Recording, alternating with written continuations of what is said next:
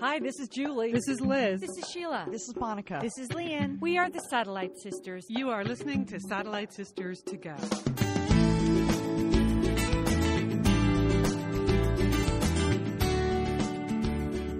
We are the Satellite Sisters. Welcome to the show.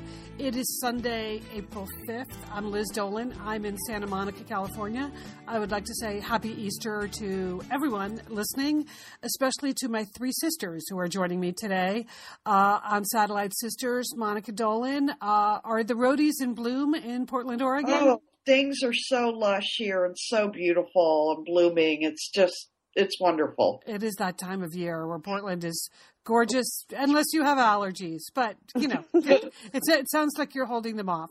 Julie Dolan, you're in Dallas, Texas. How's everything down there? It was wonderful, but this was an unusual Easter. It was my first honey-baked ham-free Easter, Liz. Oh. No honey-baked ham.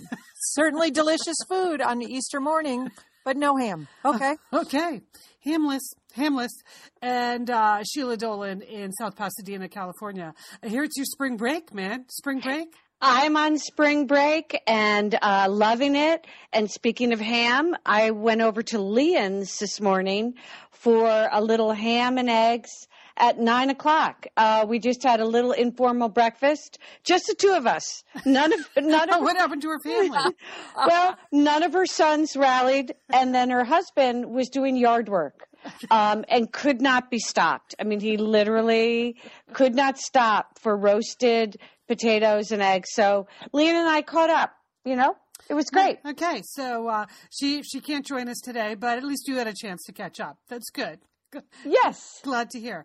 Well, as you guys know, this is Liz. As you guys know, I was in Poland this week, and I have never been there before, so I thought I'd give you a little bit of a report on that. Then, Sheila, you're introducing a new segment called I Know I'm Late to the Party, but... Which... That's right. Sometimes you are, Liz. And then again, sometimes you stay too long. But in this case, I'm late to the party, and I just want to go over some things that have been around for a while. I just need to discuss them. Okay. And Monica, you have a new leaf you're turning over. It's particularly a Sunday afternoon protocol, I understand? Yeah, usually Sunday afternoon is when things happen for me. I these brainstorm ideas. Really? So I'm working on one right now. Yeah. Okay, we want to hear all about that. And Julie, you have breakthrough information on deviled eggs to share. We should have done this several weeks ago so people could be ready for Easter, but there's still time. Well, Liz, here's the thing. Single sisters, the three of you, Liz, Sheila, and Monica, you might not know this, but deviled eggs are a man trap. Okay, so you need to know how to make good deviled eggs, and I've now perfected it. I'm going to share it with you. I did not know that. Man traps. Oh yeah, deviled eggs are typical man traps. I have great hope now, Julie. Okay. All right. Well, so let me tell you about my trip to Poland, sisters, because it was very dramatic. Parts of it very fun, parts of it very sad, very profound. Do you know, a little pop quiz, do you know what the three biggest Polish cities are? I'll just tell you. Number. Well, it's not a pop quiz I like, Liz, when you give out the answers. Okay. It's an open book test. Let's call it that. Open book test. Number 3, Krakow. Number 2, Warsaw. Number 1, Chicago. Those are the cities in the world with the biggest Polish population. So people in Poland are very. I had like 3 different people tell me that Chicago is actually the biggest Polish city in the world. So you know, that's good to know, Liz, and it's sort of a fun fact that you can share with other people. Yes, I like it. Yes. So so I went to Warsaw for work because that is where our office is for Poland. We have 4 different television channels in Poland that I work on. And I had never been there, and it is one of the biggest, the National Geographic Channel. There are two National Geographic channels there, and they are two of not only the biggest in Europe for my company, but among the most successful in the world. So I thought, okay, time to go to Poland. I go to Warsaw. I had read a lot about Warsaw, that it's one of those cities that it was completely destroyed in the Second World War. So people, it's not one of those charming medieval Central European cities. It was completely destroyed in the war, like more than 90% destroyed. So as you move around in the city, it's a lot of like Soviet bloc style architecture, right. Julie, which I know you're familiar with, having lived in Russia. Well, that's what I was going to ask you. Did it look, because you came to visit me in Moscow? Yeah. Does it look like buildings in Moscow? Is that what it looks? Yeah, some of it, except Moscow still has all of the old buildings. You know, what surprised me when I visited you in Russia is how much old city there was there. And that's what you don't have in Warsaw at all. And even the people in Warsaw, like all the people in our Warsaw office, they're originally from there and they love their city and they happily tell you how much they love it. But they all say Krakow is more beautiful. Anyway, it was very interesting. I posted on my Facebook page a picture of a dinner. They took me out to a very traditional Polish restaurant that reminded me of some of the places you took us to in Russia, Julie, like just over the top decoration and flowers and, really lots of dishes of food. Oh my God. And just dishes on the walls, dishes on the table, dishes. And, but as you walked in, there was a beautiful display. It was like fresh flowers everywhere. But then in the fireplace, instead of having fires, they had a basket full of live chicks. It was like peeps, like little Easter chicks under a little heat lamp. And it was just super cute. And so I posted that on my Facebook page. There were some tasteless jokes there about whether that's what I had for dinner. And no. But anyway, that was the sort of old traditional Polish meal. Apparently they just believe in eating a lot. That was, like a lot of holiday traditions, many, many cultures, volume seems to be the key. So, and of course, there was pierogies, which, the average. Very tasty, Liz. Very tasty. A lot of pierogies. And then one of the traditional Easter dinners in Poland is rabbit. And I thought, I'd never had rabbit. So that's what I had. It was tasty, kind of rabbit in a cream sauce. Wait a minute, you ate a bunny rabbit? Oh, Liz. Well, they told me that was the traditional thing, and I felt like that's what I should do. I didn't really think of it as a bunny. Anyway, so but that was a very interesting. It's a very interesting part of the world, Central Europe.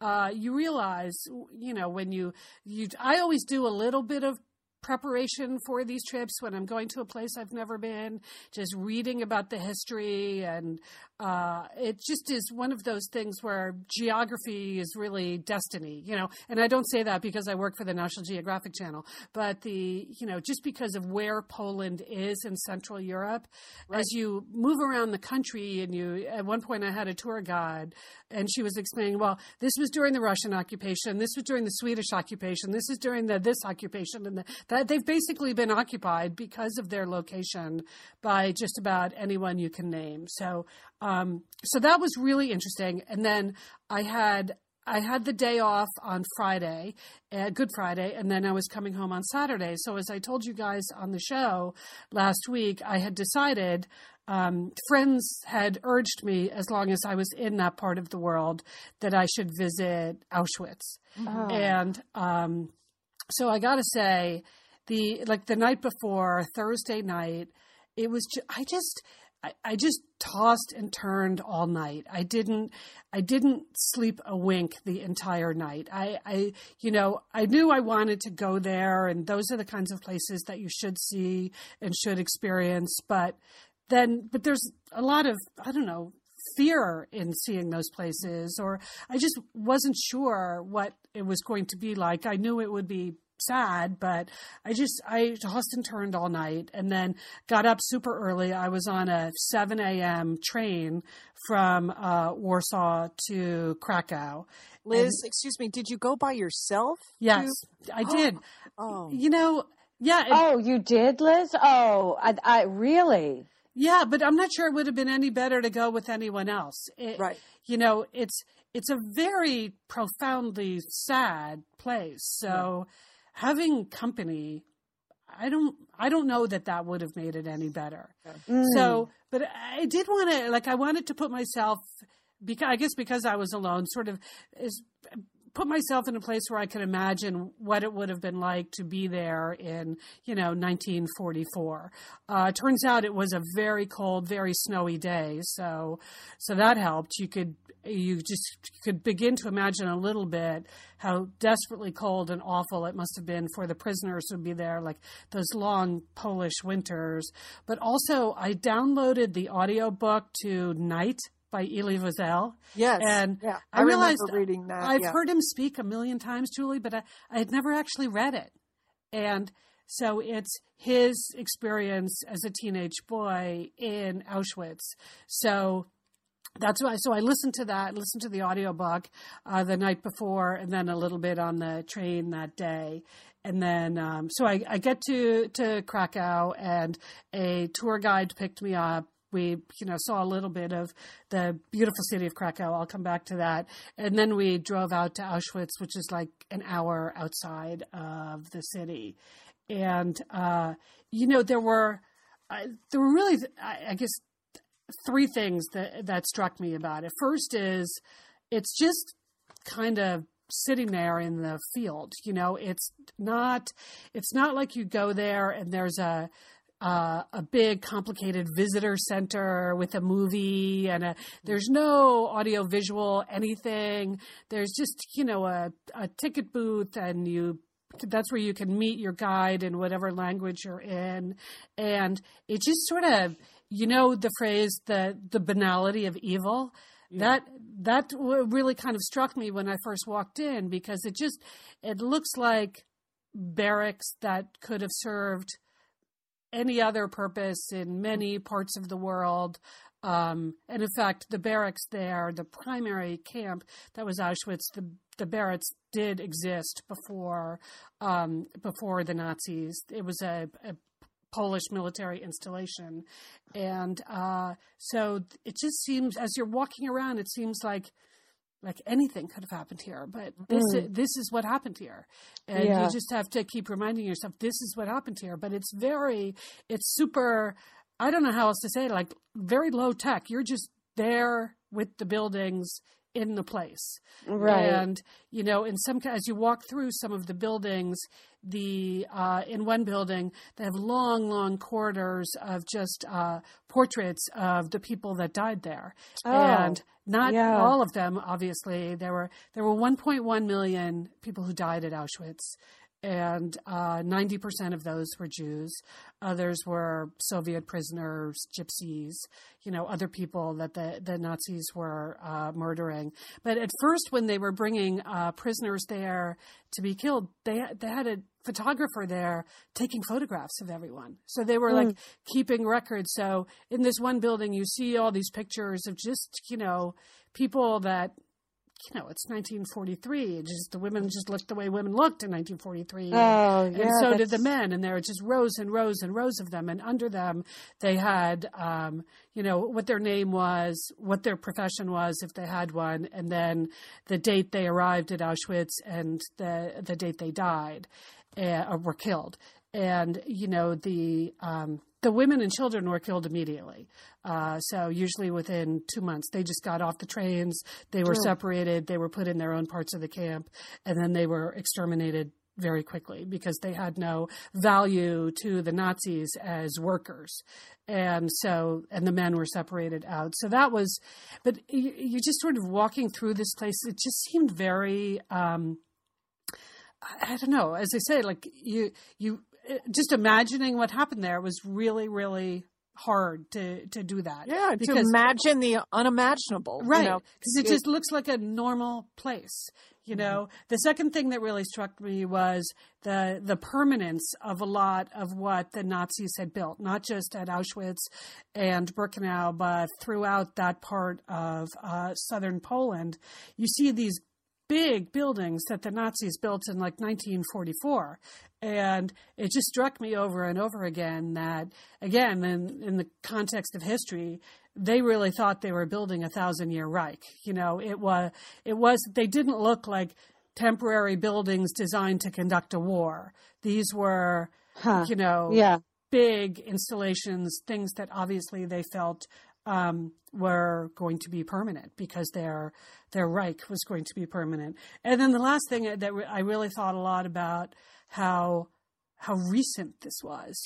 This year, January of this year was the 70th anniversary of the liberation of Auschwitz, which is in this, scheme of human history, that is nothing. It doesn't seem that long ago. It really doesn't. No, so it means that people who experienced it, both as victims and as perpetrators, they're still alive. Not all of them, obviously, but some of them. So it made it seem very, very recent to me. And there's so much in the news now about, genocide or people doing horrible things to each other. You think of the news from Kenya this week, and you realize that that spirit is still with us. 70 years ago is not a long time ago. So anyway, I'm very glad I went there. Then you go, so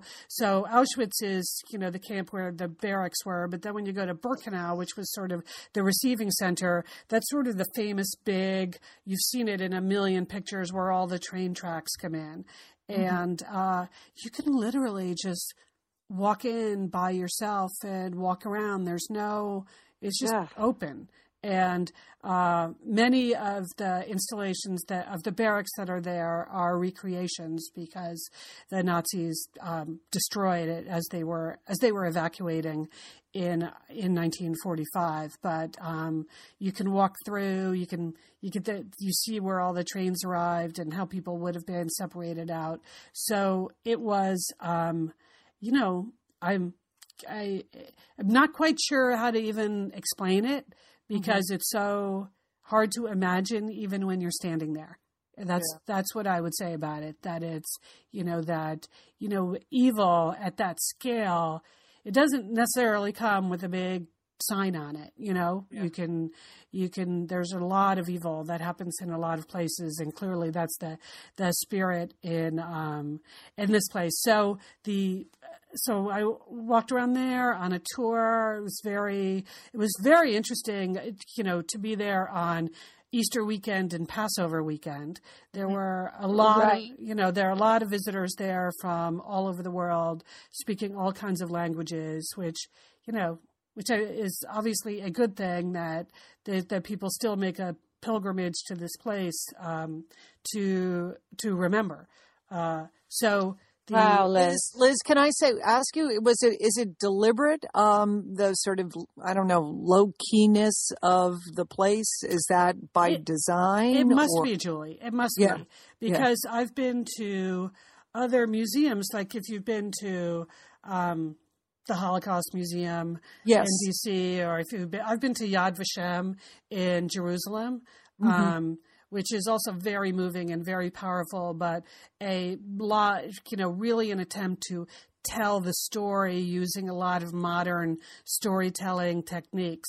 This is not that. This is really just, it is what it is, and it's there as a testament, and you can go look at it and try to imagine how it happened and how we can prevent it from ever happening again. But I guess it seems like it must be a conscious effort, Julie, to just have it speak for itself. Yeah. At least that's what it did for me. That was the way I felt about it. So really fascinating, kind of very profound. After that, we went back into Krakow and had many, hours to just wander around Krakow on my own. So on a slightly lighter note, I would like to thank a satellite mister who wrote to me this week, and his name, I'm sorry, extremely hard to pronounce based on looking at the email, Przemysław Jan Ehrlich. I know that's wrong. Anyway, he said, I'm a Copenhagen-based satellite mister. And as it happens, I'm Polish and spending my Easter holidays in Krakow, where I am from. So I know you're probably fully booked during your time in Krakow. If I heard you correctly on the show, you'd say you'd be there for one day only. But if you feel like being treated to some tea, coffee, or cake, or going for a short walk around Old Town, I would be more than happy and excited to see you. Isn't that nice? That's extremely nice, It's extremely nice. Unfortunately, I did not have time to make that happen. And he said, anyway, I hope you have a great time in Poland, and your impression will be that Krakow is way nicer than Warsaw, which is something that people from Krakow say, but is also actually true. Ha, ha, ha. And so he told me what kind of cake to order. So I did attempt to pronounce that. And he told me to go to a cute cafe restaurant, called the Cafe Camelot in Old Town. So I did that. Wow. So I'm sorry we did not have a chance to connect. And it's not that I didn't trust you. He said, don't worry, I'm not a creep. But anyway, it was just getting your note was a very nice part of my visit to Poland. Overall, despite what I said about the sadness and what it's like to be in a place with a history like Auschwitz or Birkenau, it's a beautiful country with beautiful people, and I really it was a very powerful visit all the way around. That's what I would say. Sounds like it was, Liz. Yeah. We're glad you're home safe, and it's very fascinating to hear about it and moving. Yeah, it was, I'm glad I went. Anyway, on that note, we're going to take a short break, just to change up the mood a little bit. And when we come back, Sheila's on spring break. One can only imagine. Anything could happen. Anything goes. We're the Satellite Sisters. We'll be right back.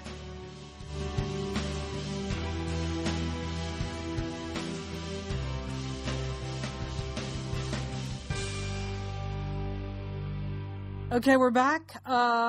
Sheila, spring breaking it. It's staying home in South Pasadena. What have you been up to? Not so much. Okay, the good news is I'm on spring break. I have a week off. So that could mean anything for anybody. But for me, I have tomorrow, for instance, happens to be D-Day for me on Monday. This is what I have lined up in the morning. This is my schedule of appointments. 9:00, dermatologist. Monica and I discussed this offline. Apparently, there's a sebaceous cyst. That turns into, what should I say, Monica? Not sebaceous, more like a crustaceous. Just to have it taken off. Yeah, so I'm gonna have a doctor look at something on my back. You always enjoy that. I enjoy that. Then tomorrow is my yearly eye exam. Again, that could go. Yeah, that could be hard. Because they don't make you do the peripheral vision test, because I just had that and I flunked it. Really? Well, it wasn't that my peripheral vision was bad. You have to stick your head in this little box and press your eye, and you have to focus on this dot, and then they do all these flashing lights and you have a clicker. And yes, I've done that. I was just wildly clicking all over the place. When the doctor came in, I could tell by her face that I had failed it. She said it wasn't really reliable the way you were clicking. I said, no, it wasn't. It's good to know you're on the road and you don't wear glasses when you drive. That's good. That's good. She told me I was still safe. And then 6 o'clock tomorrow, I have my taxes, doing my taxes. Oh, okay. Getting in That under is the a wire. big day, Sheila. That's a huge day. Okay, but here's the thing. Good news and bad news. Good news, I'm on vacation. You know what I love to do on vacation? I love to clean. I love to do my laundry. I just like to be at home. I think I've once said if my refrigerator dispensed food, I would never leave the house. Yes. I have Netflix. What could be better, right? Right. Okay. Starting last week, we have something going on in South Pasadena. I just saw a sign for it today. It's a major sewer, I guess, preservation project. I mean, I think we're in danger of losing our sewer system here. And this involves having the water shut off between 9 and 5 pretty much all this week. There goes the laundry. I know. That's going to cut into your washing, to your hair, to your bathing.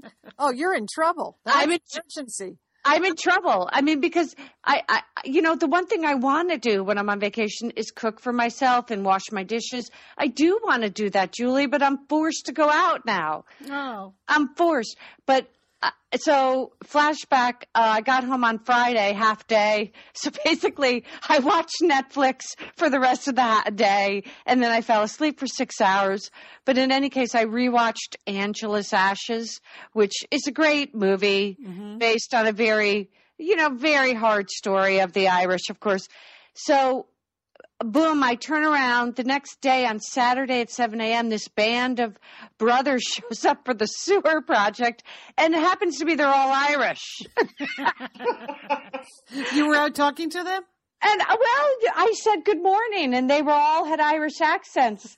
And I looked around and said, do my people always have to be scraping in the gutter? I mean, is that what you said to them? No, I did not. But they've been out there every day, all day. The water's shut off in my building all next week. So I'm going to have to do other things. And as it turns out, I have a lot of appointments. I have a lot of follow-up. You should have gone to Palm Springs because apparently that's where all the water in California is. Monica, exactly. So I have stuff to catch up on, and I was actually catching up on things at the hairdresser yesterday. Okay, I have something to admit to you all. I know I said I'm not going to go to Liz's hairdresser in Santa Monica anymore. You heard me make that announcement. Yeah.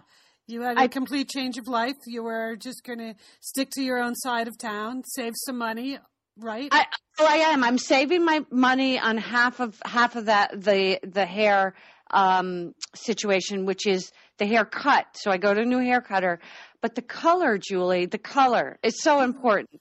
I mean, she's appealing to me because she knows that I'll back her on this. I like the color of your hair, Sheila. It looks very, very nice. And I had someone else do it, and it came out a bad red. Now we already have 2 redheads in the sisters. We have a natural redhead, which would be me. Yes, which would be Julie. And then we have a redhead, Liz. Quasi redhead, which would be me. Yeah. I never pretended it was natural. We have a natural blonde Monica. Monica, you were, and a quasi blonde Lian. Yeah. I just like to be the brunette, So I went back to your hairdresser. So I had some time to kill, Liz, just to get the color, just to do the color. Uh-huh. And I was walking up and down Montana Ave in Santa Monica. We've talked about it many times. Your old neighborhood, isn't it? It's my old hood. It's completely changed, as Liz has told you in the past. It's vegan specialty stores. It's blowout bars up the wazoo. Yeah. I mean, there's so many blowout bars. Then I was surprised to see a huge Groundwork coffee. Groundwork. Yeah, because we didn't have enough coffee in the neighborhood. Okay. So speaking of coffee, the tried and true coffee place on Montana Ave in Santa Monica was always Pete's Coffee. Am I right? Yes. You're right. Yeah. Oh, well, that place was the hub of activity. That was the center of the neighborhood. Well, times have changed. I think Pete's is taking a big hit from Groundwork. And when I was in there yesterday, I want to just tell you what I witnessed. Okay. First of all, it was deserted, which is unheard of. in my day when I lived there. Right. The only person I saw was a familiar character who I nicknamed the Sherpa. I don't know if you remember him. I do not know. This He was probably a trust fund recipient who spent most of his time wearing, blankets, a lot of blankets. He was bathed in a lot of patchouli oil. Uh-huh. A good-looking guy. Lots of journals. He always said, and he didn't have a job, so he spent most of his day at Pete's. The Sherpa was there, but it was like something had happened, Liz. All the life had just been sucked out of Pete's. So I'm standing in line, and I'm just trying to get an iced coffee before I go get my hair. And this is not funny, but the first thing that happened was someone fell down the stairs from the bathroom. Okay. Oh. A customer just fell, and there was no one really to help her up. I mean, it was like Except a skeleton. you. Did you go to help? Yes, there was a skeleton crew. I mean, gone are the days when Pete's had 8 baristas behind the counter, Liz. So I had to help this poor woman up. Then the older female barista, the skinny woman who wore funny hats, she's still there. She was scrubbing the plexiglass screen where the muffins are and stuff, and she fell in. What is happening? No, she fell into the Monin syrup display, and she completely wiped out. I mean, it was like, is no one, and the Sherpa didn't get up. Was no one paying attention to all of this? And then these 2 women who I judge them because they're together in line ahead of me. They're talking. They call them up, and they don't go to the order together. One at a time they order. And even one friend said, do you want me to get you your coffee? Oh, no, I'll wait in line in front of Sheila and make her wait even longer. So it seems like the whole place it's going downhill. It's doomed, Sheila. It's doomed. Does it have some disease? Was there some raid on the place or something? So finally, these 2 women who finally got there's no one in there. I'm the only other person in there besides these 2 ladies. They didn't fall down, did they? They spilled their water all over the table. And again, no one got up to help them. So they just moved to another table. It's wet. No, pizza's going down in flames, Liz. Well, I haven't been in there in a while, so I'll have to check it out now. I will start monitoring the traffic. It was never my regular spot, so but it's got that nice sunny corner. So you're right. It was the hub of the neighborhood, particularly for the expensive bicycle crowd. And the trust funds, out of work, all-day dwellers. And there were some parking spaces. That's true, Monica. Parking behind there. That attracted the crowd.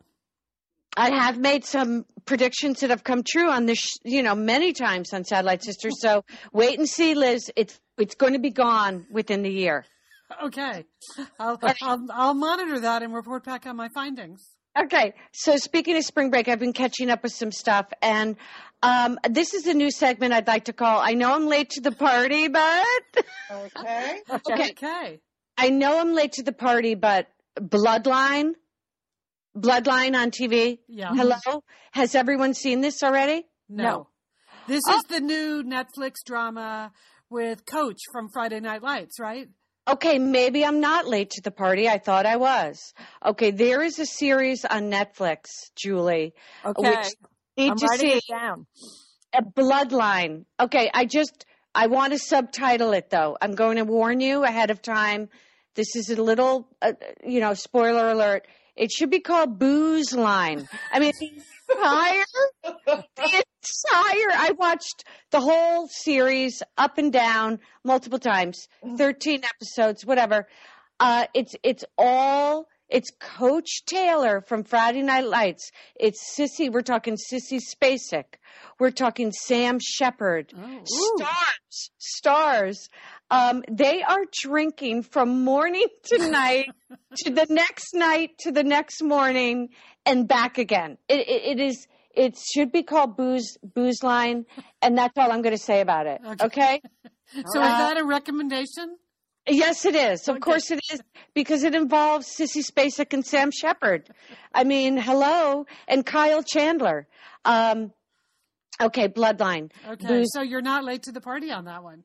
Okay. You're ahead of the game, Sheila, as they say. Okay, am I late to this party? The dieting book called The Burn. Okay. I've never heard of that. Okay. I may be late. I may be early. Who knows? Because I do not go out or do anything except work. So when I had 2 days off, so I caught up with some magazines. It's called The Burn. Okay. And this is what it does for you. You're going to choose which burn is right for you. Okay. And these are the symptoms. There's a 3-day eye burn. Who would like to do that burn? That sounds awful. What? Okay. Burn your eyeballs? Okay. Do you have puffy bags under your eyes? Yes. Occasionally. Yeah. Are you having trouble getting your rings off?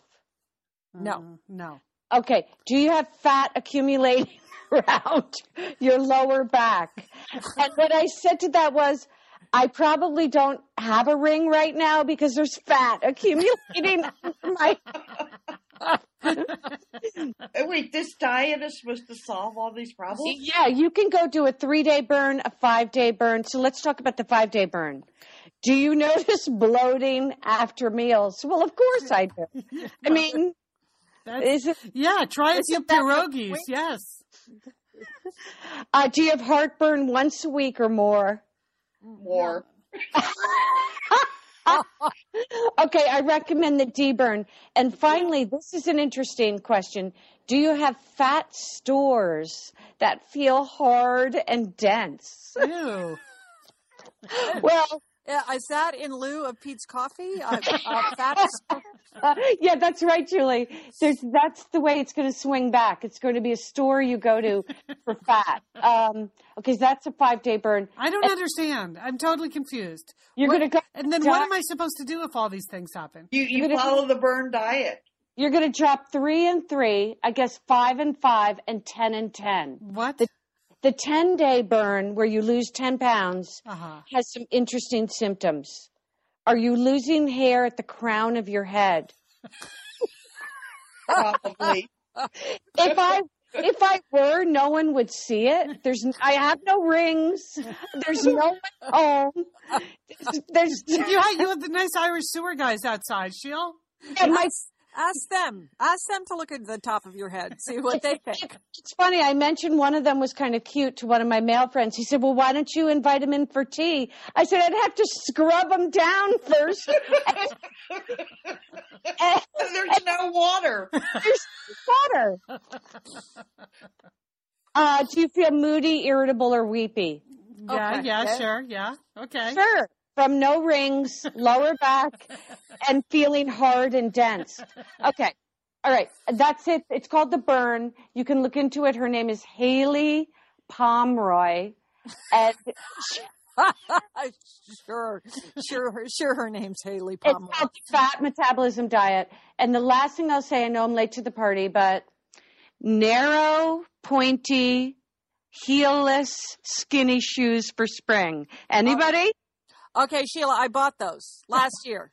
I can't wear them. So you are late to the party, Sheila. You are late to your party, Sheila. But you can't walk in them, Sheila. That's the problem. Okay, I'm just wondering. I saw them finally in magazines. I saw a woman wearing them last night. First of all, I can't wear flats anymore. I can't wear. I can't wear pointy. There are fat stores in my feet now. Never mind your bunions. That are hard and dense. And I just feel like, who can wear those, Julie? Anybody? I don't know, but you can't. You can wear them, but you can't walk in them. That's the problem. You can put them on your feet. That's what I did in Nordstrom's. Put them on my feet. Got home, could not walk in them. Okay, all right, I got it. Okay, that's it. That's my party. Oh wow. Well, Sheila, I have one more to add to your. What is it? I'm late to the party. I guess I'm late to the party. Right. Go ahead. Okay. I guess it's something that's just sweeping the nation. Adult coloring books. That is not sweeping the nation. Yes, it is, Liz. Yes, it is. I know you were out of the country last week. Oh, it swept the nation this week? Okay, that's possible. There were a million stories about the popularity of adult coloring books. So adults are buying coloring books designed for them, crayons, and it's supposed to be a great stress buster. Mm-hmm. So instead of, yelling at your kids or yelling at your boss, you're supposed to take out your coloring book, but people find it very relaxing. It's a creative, kind of quiet, meditative hobby.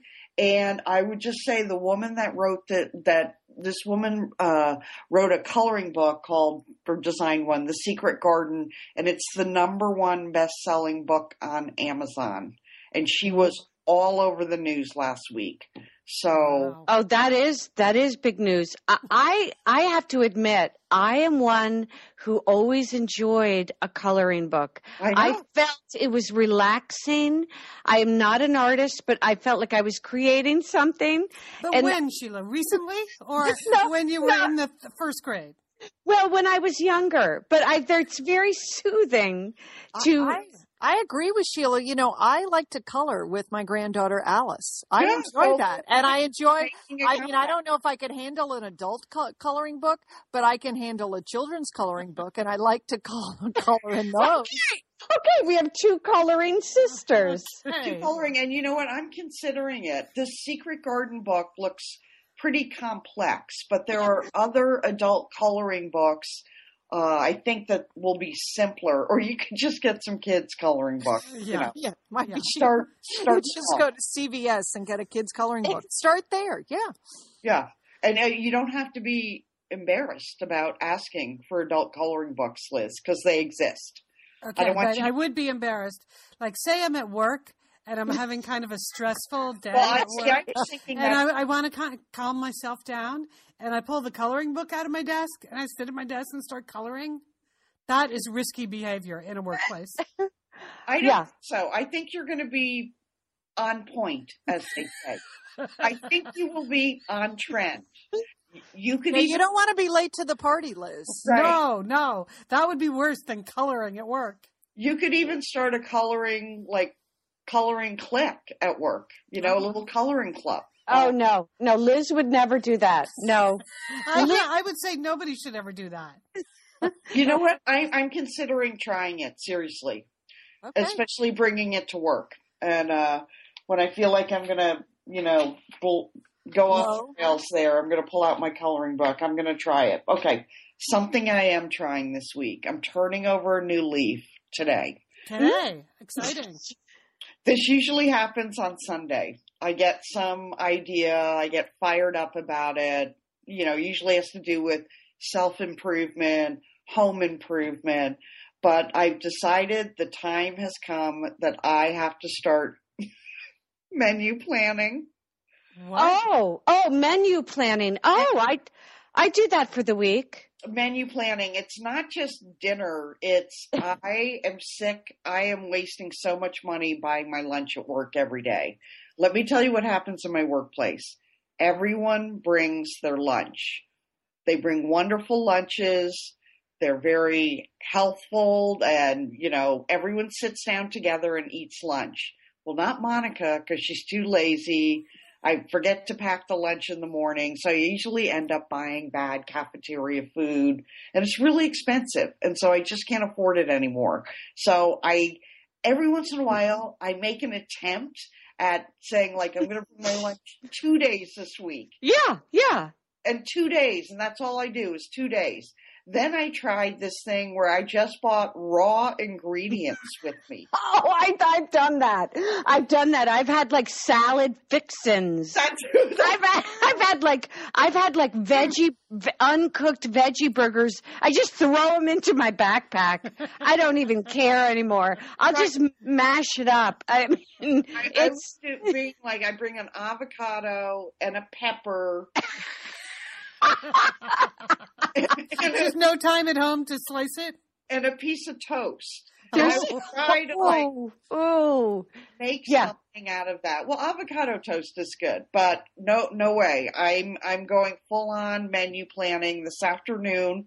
I have my shopping list, and I'm going to clean out my Tupperware, and I'm going to set it out on the counter, the Tupperware and the bags, and I'm going to have everything done. I'm going to try the first week. I'm going to do just salad bar.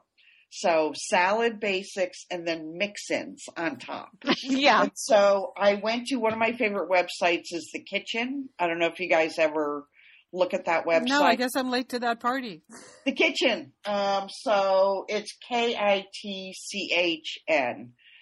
So they had a whole sort of like how to make a week's worth of lunch salads with protein. So that's what I'm doing this week. And then I thought maybe I should expand it to dinner. So I've been searching online for all of these weekday menu planners, and I got one from Real Simple. It's 4 weeks of dinners.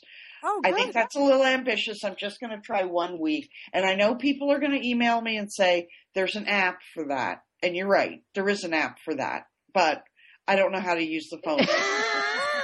You're still new to the iPhone. Let's take your this one time step on at a time. Yeah, You're one step at a definitely time. late to that party, Monica. So take your So time. late to Get that easy party. to it. But, maybe, so I have my list, and that's it. I'm making a commitment tonight to bring my lunch 5 days this week. And I make dinner for myself every night, but to make a real dinner with a menu plan, see how it goes. Okay, well, good luck. As someone who brings her lunch every day, I would just start with lunch, Monica. That's going to be a lot. Okay. The first couple days, you're psyched, you have it. By Wednesday, you're exhausted. And I literally. That's what happens, and I just want to buy the sandwich. I know. But didn't you just finish? I mean, you're a good cook, Monica. Didn't you just have your friends over for dinner? Didn't you? Last weekend I had my friends over for dinner, and I made.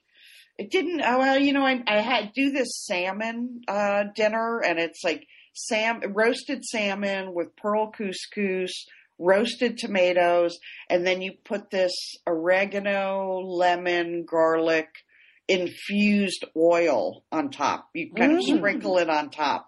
And so I made it last Sunday night, and I've made it before, and it just didn't come out very well. I don't know what the deal was. It wasn't as good as the first time I made it, but Sheila, I think I told you this.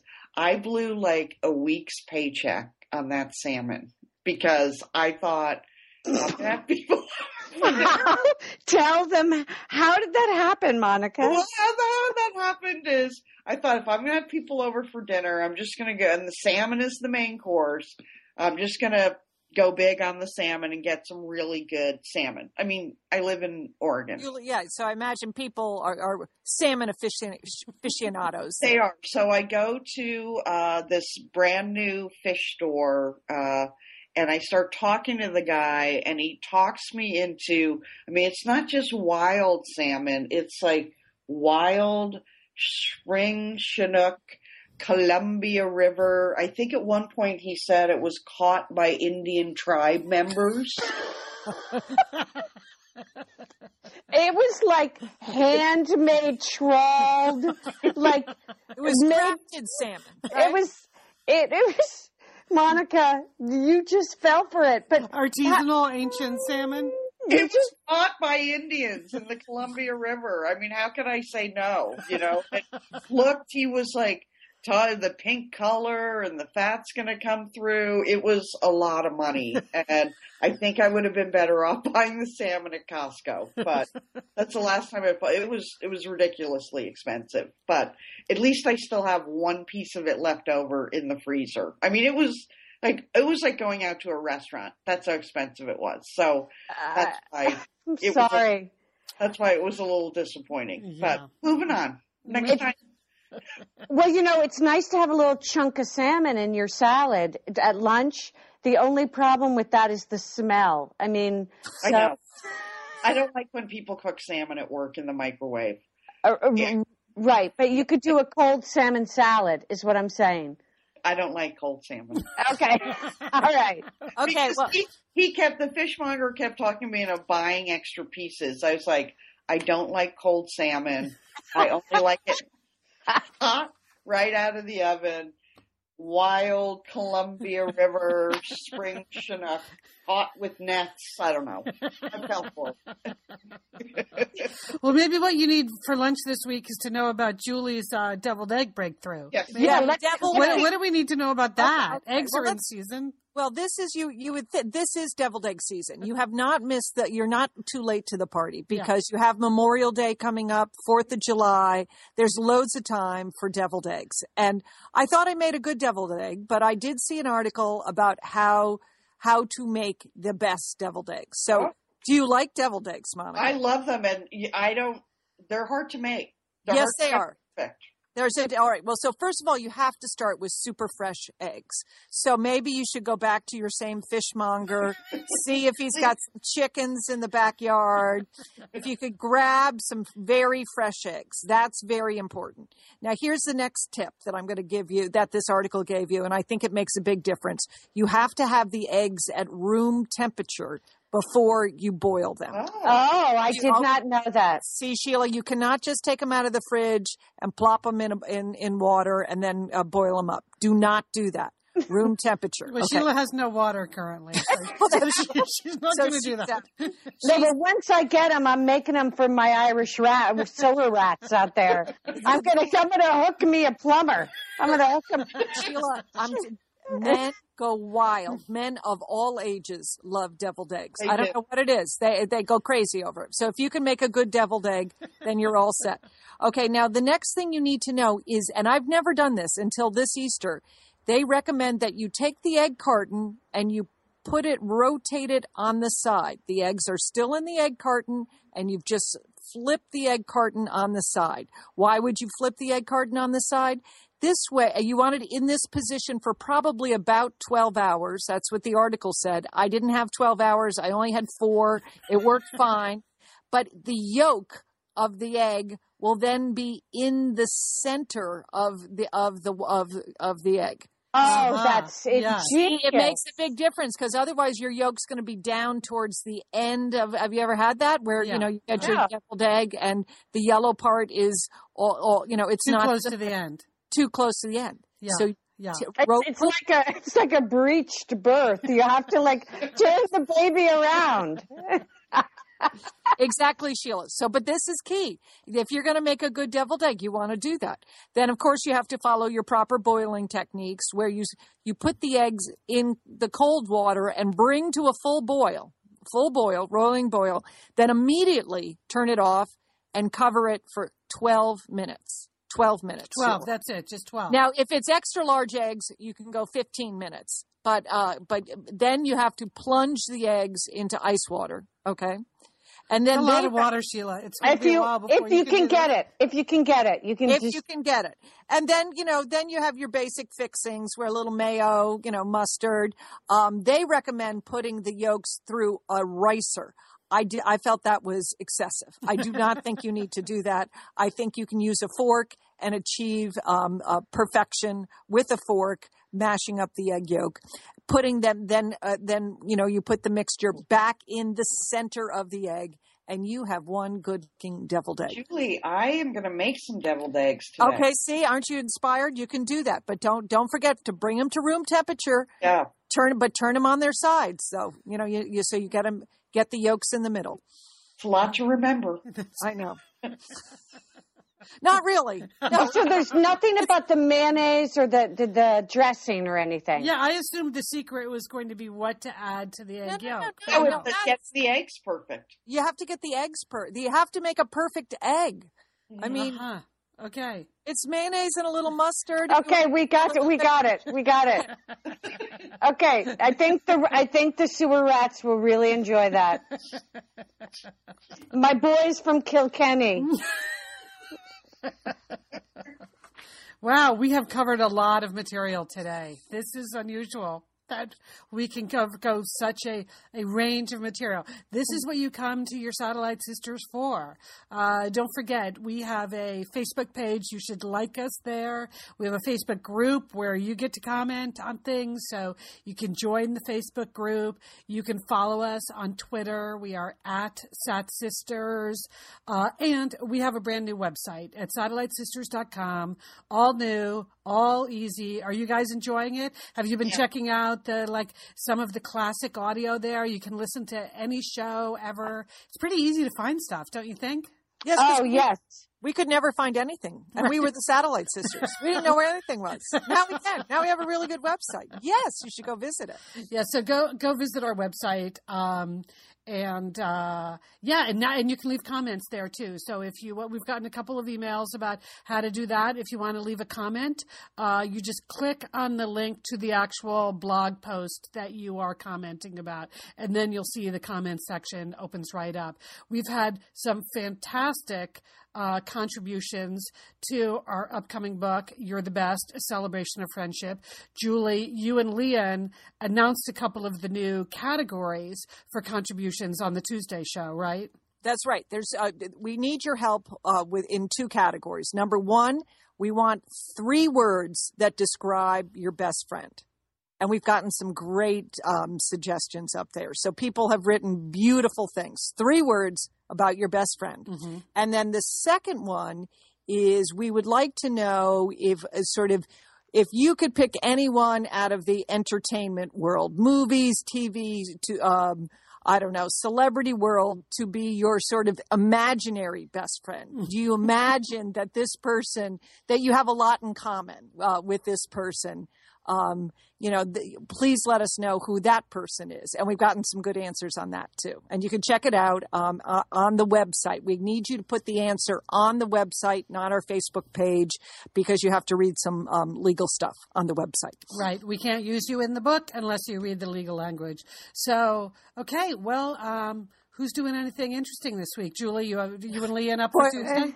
Tuesday. Oh, my gosh. I mean, I'm still reeling from Saturday night, and I'm not talking about the basketball game. Outlander was on.